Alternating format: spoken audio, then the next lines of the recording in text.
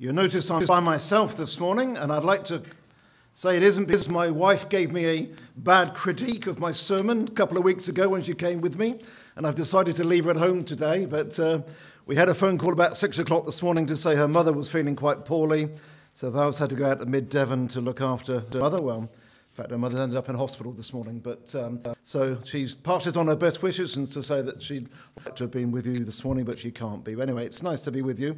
If you've got your Bibles with you, we're just finishing off the series this morning in Acts chapter 28. They've given me quite a few verses.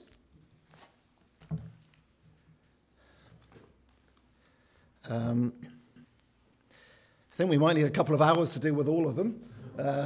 But some of you look as though you've got lunch you've got to go home to. So I just particularly want to concentrate on just a little part of it. But we're going to read all of it together. Never apologise for reading Scripture. Acts 28 verse 11 says this: After 3 months we put out to sea in a ship that had wintered in the island. It was an Alexandrian ship with the figurehead of the twin gods, Castor and Pollux. They sound a bit like a sort of a boy band from that sort of era, don't they? But I don't know what they were, but they were gods of that. And we put in at Syracuse and stayed there 3 days.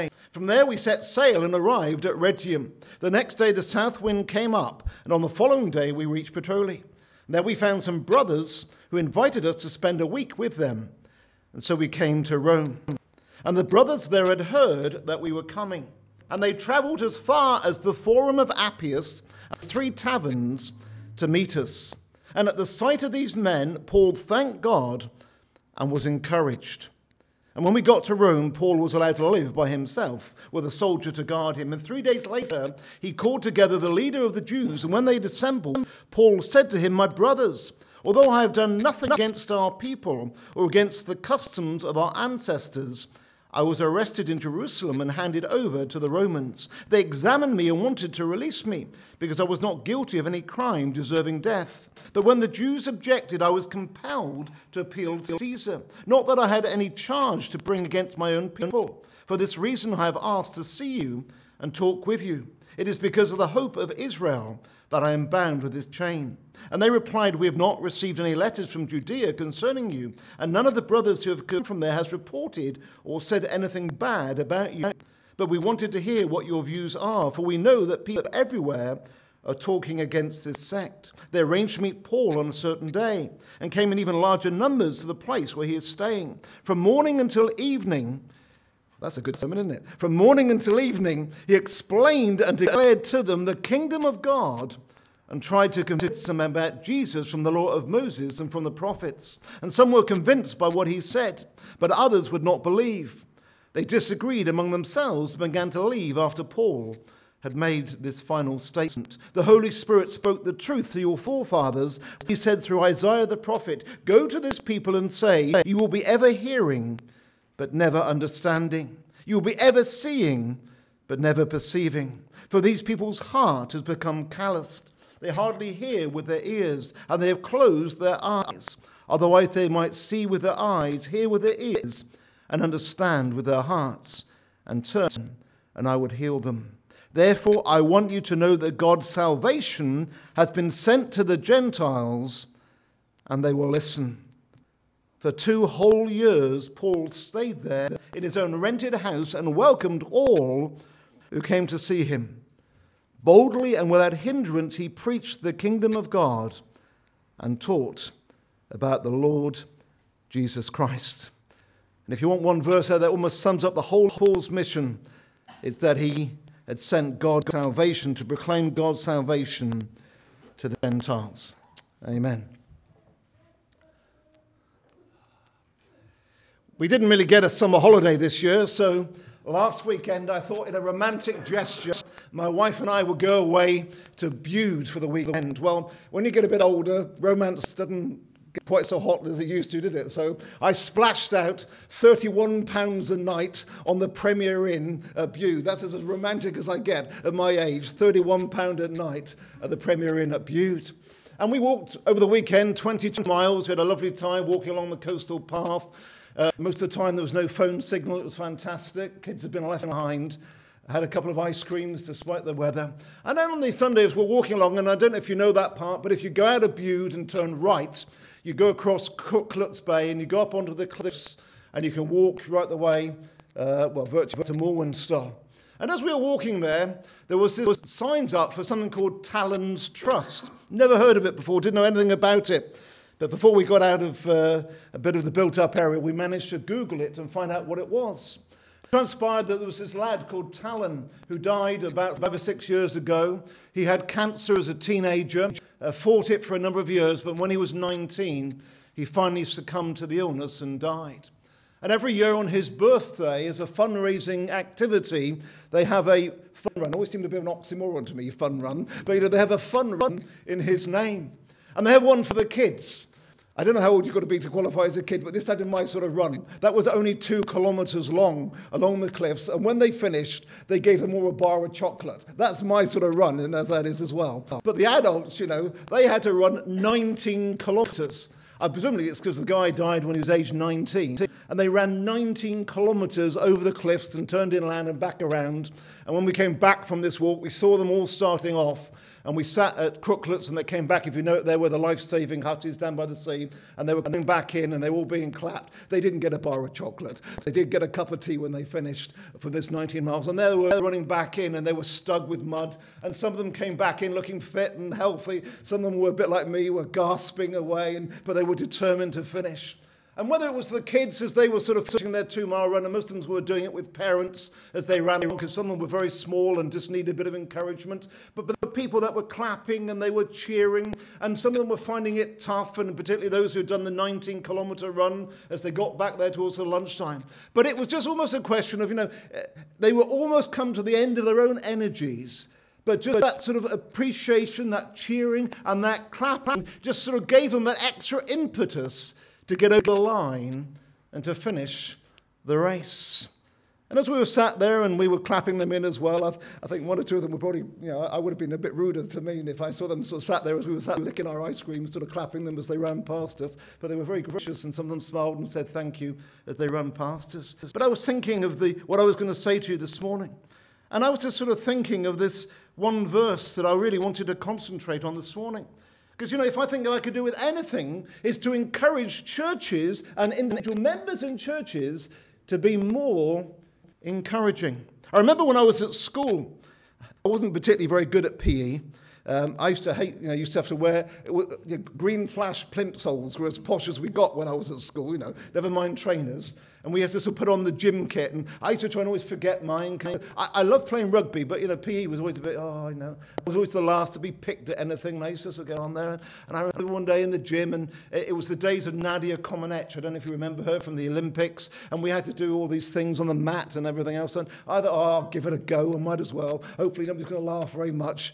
And it got to the end, and although this happened about, 45 years ago, 43 years ago, I still remember, at the end of the lesson, our teacher, Les May, taught me PE, taught me rugby later on, said to me this, Simmons, because we didn't have Christian names when I was at school, we only ever had surnames. He said to me, Simmons, well done, you've done the best work in the class today. Nobody ever said that to me at PE. I tell you what, I didn't want to be there at the beginning, but at the end, I walked out as though I was 10 foot tall. I tell you, the next week, I'd had so much white stuff on my green flash plimsolls, they shone as I went in there. I was ready. I was first into the gym. Perhaps I could be good enough. He'd never said it to me again in the whole of the rest of my time at school. But I remember that praise that I got. Well done, Simmons. You did the best work in the class today. When I first started off in management as a partner, they sent me on a course. And they talked about people responding to a stick or a carrot, as to whether some people need to be sort of, pardon the phrase, kicked up the backside to get moving, and whether some people just need to be encouraged. I found out in life, that most people don't respond to kicks up the backside. Very few do. But most will respond to encouragement. There's an author who wrote this, flatter me and I may not believe you. Criticize me and I may not like you. Ignore me and I may not forgive me. But encourage me and I will not forget you. And particularly this morning I was thinking particularly of that verse in verse 15. The brothers and sisters there had heard that they were coming, and they travelled as far as the Forum of Appius and the Three Taverns. Now, lest you think there was some sort of ancient pub crawl that they're on, the Three Taverns wasn't actually probably pubs. It was a word that was mainly used for shops. Some of those shops may have had refreshments in them as well. But, they're on the Forum of Appius and the Three Taverns to meet us. And at the sight of these people, Paul thanked God and was encouraged. You see, we all need encouragement. Even Paul, that great man of God, needed encouragement. And I love these verses that we read together. Verse 11, after 3 months, does it say what they did during those 3 months? No, we get to the end. Paul was there for 2 whole years. Well, we'd see a little bit of what he did. He talked without and preached boldly. I didn't know how many people were saved. I can't say I find the Bible a bit irritating at times, but, I want to know what happened during those times. I've written in my book of questions to get to heaven. I want to know what happened during that time. And yet Scripture chooses to tell us in these couple of verses here of what happened. That the Christian brothers and sisters went out to encourage Paul. They stood by the roadside and he was encouraged. This is important. Scripture sets it out more so than the result of what happened as a result of Paul's preaching, as it wants us to know. And when I read this a few years ago, I think it started my fascination with what I call the little people of the Bible. You've heard me mention it before. People that sometimes only mention it once or twice. Or people like this, they're only called the brothers. We don't even know who they were. And yet they're in Scripture for a reason, a lesson that we can learn. And the lesson is that we can learn this morning is even though we may think that we're a nobody, even though we may think that people don't even remember our names, but why we do and what we do can encourage those in ministry, encourage those that are leading the church. What does it say in Scripture about encouragement? If a person's gift is to encourage them, then let them encourage them. Therefore, encourage one another and build each other up. Encourage one another daily. There are lots of words in Scripture that encourage us to encourage. In fact, one of my favorite people in Scripture, he had a nickname. Do you know what his nickname was? Barnabas, the son of encouragement. I've had plenty of nicknames in my life. I think I may have told you before. The one I used to have when I played rugby was they called me Honey. That wasn't because they thought I was good looking or anything else of that nature, because they thought I looked like the Honey Monster off the Sugar Puffs adverts. It was a physical sort of attribute. But he had a nickname of of Barnabas, Honey, I should say, because he was the son of encouragement. And that's what everybody knew about him. And I may have told you this before, but, I'm getting old and I can repeat myself. And statistics said in a magazine I read recently that people only remember 5% of the sermon the day after they hear it. And the 5% you probably remember includes that statistic as well. But, I'm going to repeat myself. What is the Greek word parakaleo? What does it mean? Well, it's almost in the Greek as though it's a bit like somebody's got a pair of jump leads. You know what it is on a winter's morning and your car won't start? You could take your wife's car, but there probably wouldn't be any dinner on the table if you did that when you came home. Or a clean shirt for tomorrow. It wouldn't go down too well. You could call a taxi, but taxis are expensive and I don't like wasting money. So what do you do? Well, you could stay at home. But I think one thing you do is you go inside, you get the jump leads. You connect them from your car up to your wife's car. You get her to sit there, probably still in her pajamas or whatever else, revving the car away. And you take the energy from her car, get yours going. And sometimes that's the sort of the feeling in Scripture what encouragement is like. That sometimes we feel as though we're getting to the end of our tether, that we're finding it difficult to go on, that being a Christian is so difficult. And yet we draw energy as somebody comes along beside us and put their arm around us and gives some encouraging words of affirmation. And it enables us to continue. How was he encouraged? What encouraged him? Well, first of all, it says that he was just encouraged by their very presence.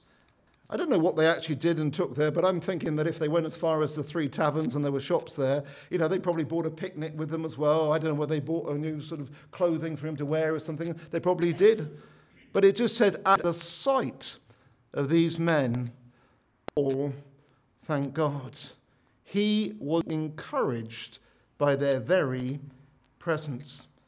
Now, it's probably about 33 miles from Rome to the Forum of Appius. It's along the famous Appian Way.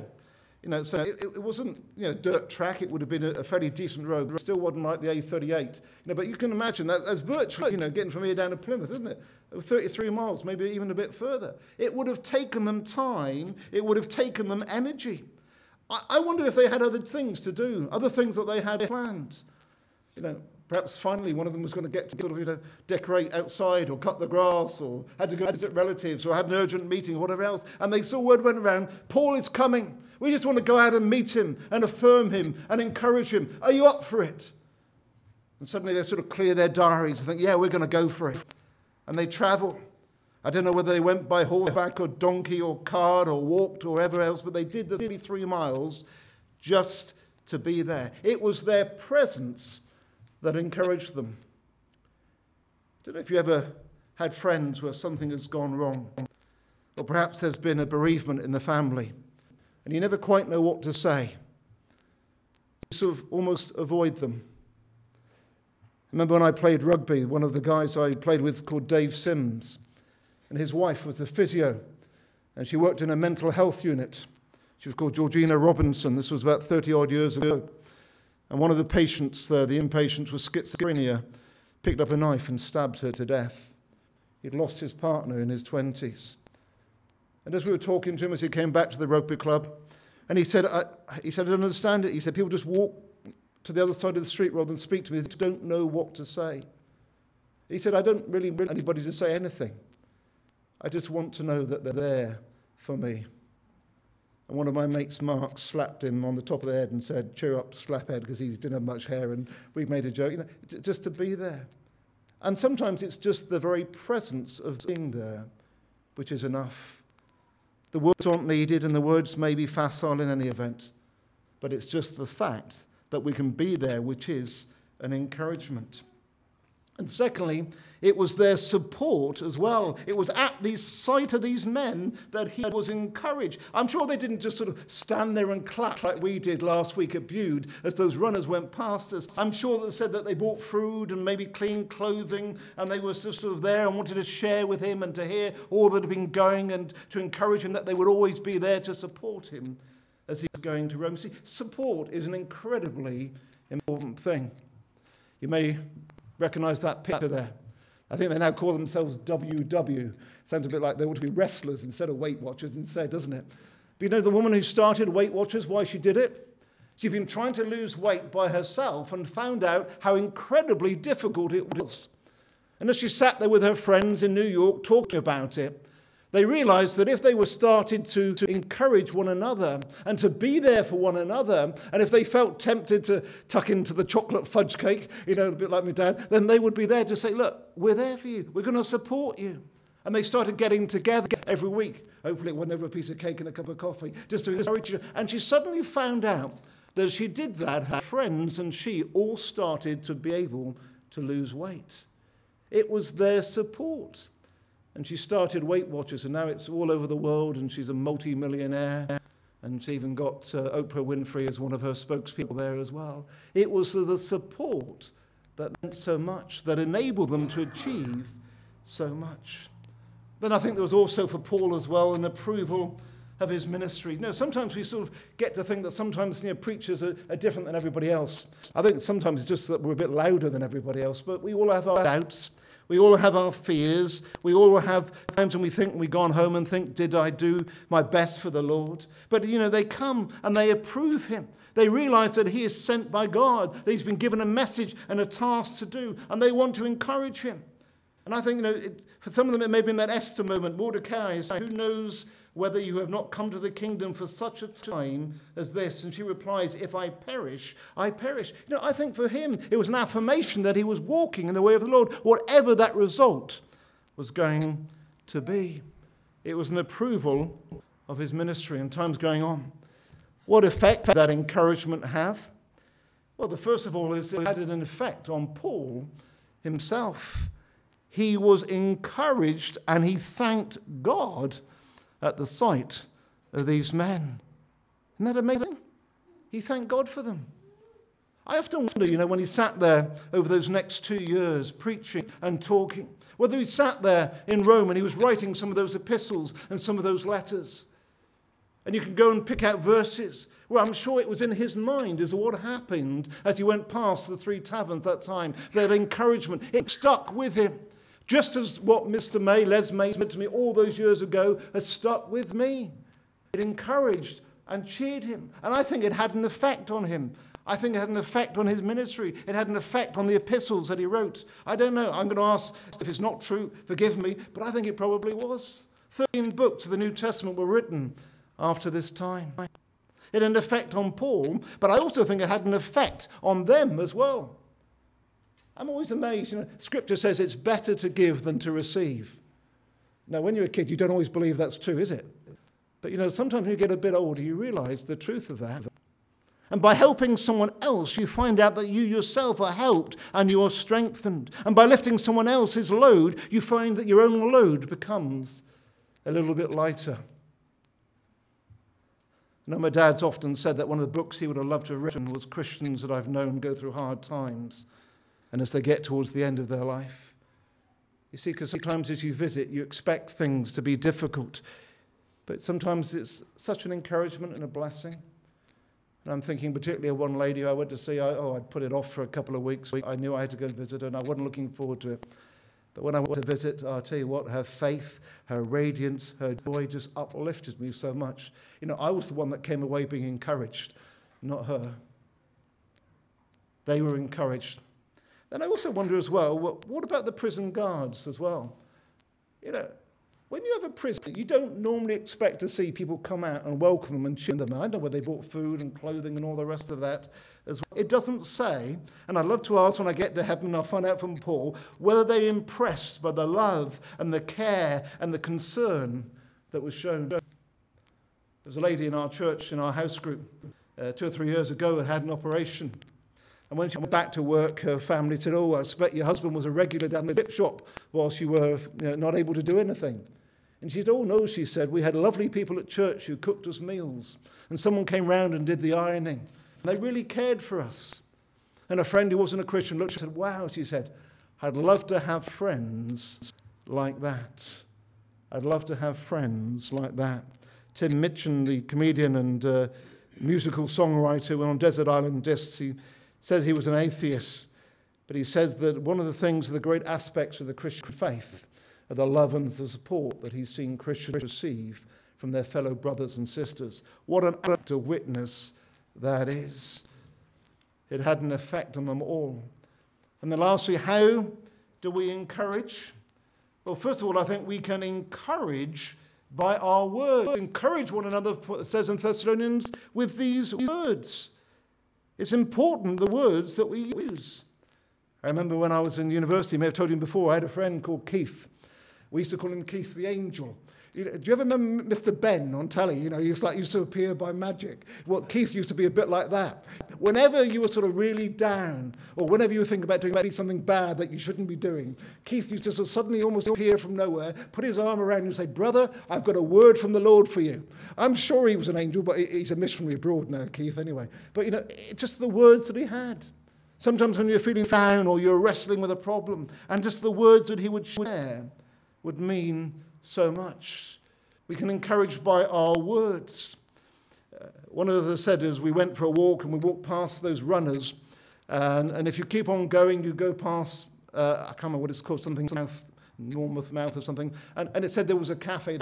For 31 quid a night, you don't get breakfast at the Premier Inn.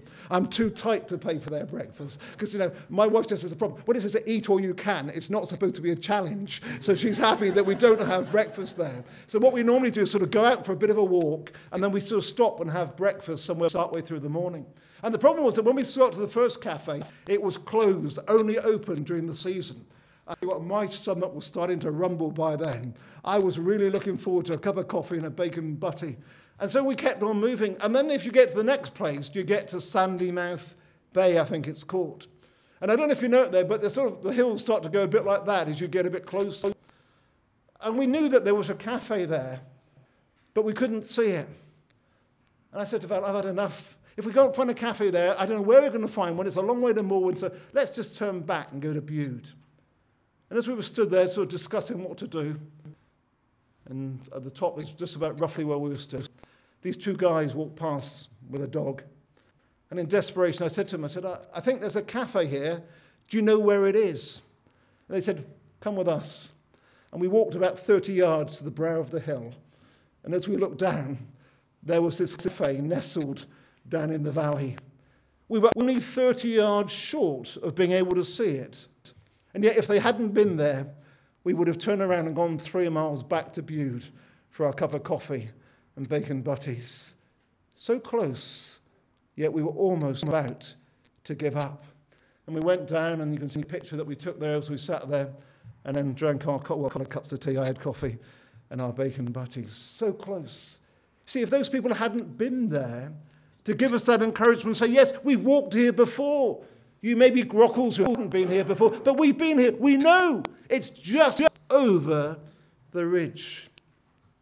What's that lovely hymn that sometimes we stand and we hear the saints of old cheering us on our way? And I love it when some of the older saints, I'm getting one of those myself now, have just come along beside and say, look, don't worry. I've been that way before. I know the challenges. I know the difficulties. I know what you're facing, but don't worry. Just over the horizon, there are better days to come. And we may not see it because the hill may seem very steep, but just a few more paces, and with their encouragement, we got there. And the smiles on our faces as we saw that cafe. By our actions, support, a listening ear, a shoulder to cry on, a text that's sent, a gift of time, perhaps some money. Time's gone on by meeting together. Didn't I realize how much I miss my brothers and sisters in Christ? I used to think some of them were irritating. But when it got to lockdown, I missed them. Hebrews 10, let us not give up meeting together as some are in the habit of doing, but let us encourage one another. And that's what we do. We encourage one another. We come together in our praise and our worship to give it to Christ, to give it to the Lord. And it's pleasing to him. But, I sometimes feel like the Queen of Sheba when we go to visit Solomon. What happened? She took her gifts. But when she went away, she took her far more than she had ever brought. And that's what the Lord gives us. And that's what we encourage one another with on a Sunday morning. Time's almost gone. Do you know an old lady went to the Duke of Wellington in old age. And as he sat there in his little retirement home in Oxfordshire, some of you may have been there. It's only a modest pad, isn't it? Eden Palace. But when they spoke to him, he said this: what would you do differently if he had his life all over again? He thought for a moment and replied, I'd give more praise. Isn't that telling?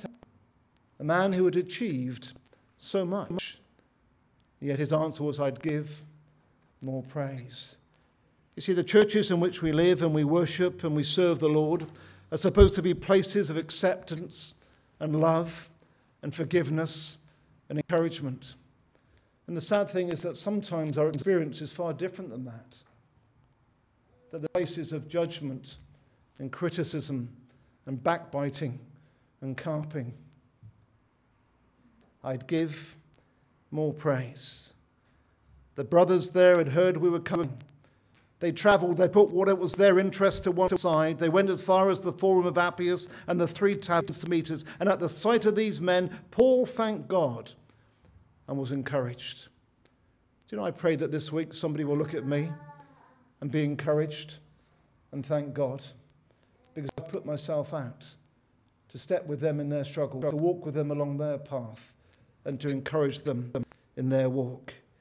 It's so important. Scripture puts it there, more so than what he did in those 2 years as he stayed in Rome. And I think that's the lesson that I want us to learn from this morning. It is for some, but it's for all of us, that we can draw along beside and encourage. And people may learn more from you than ever they've learned from me this morning, because you're on their wavelength. You understand what they're going through.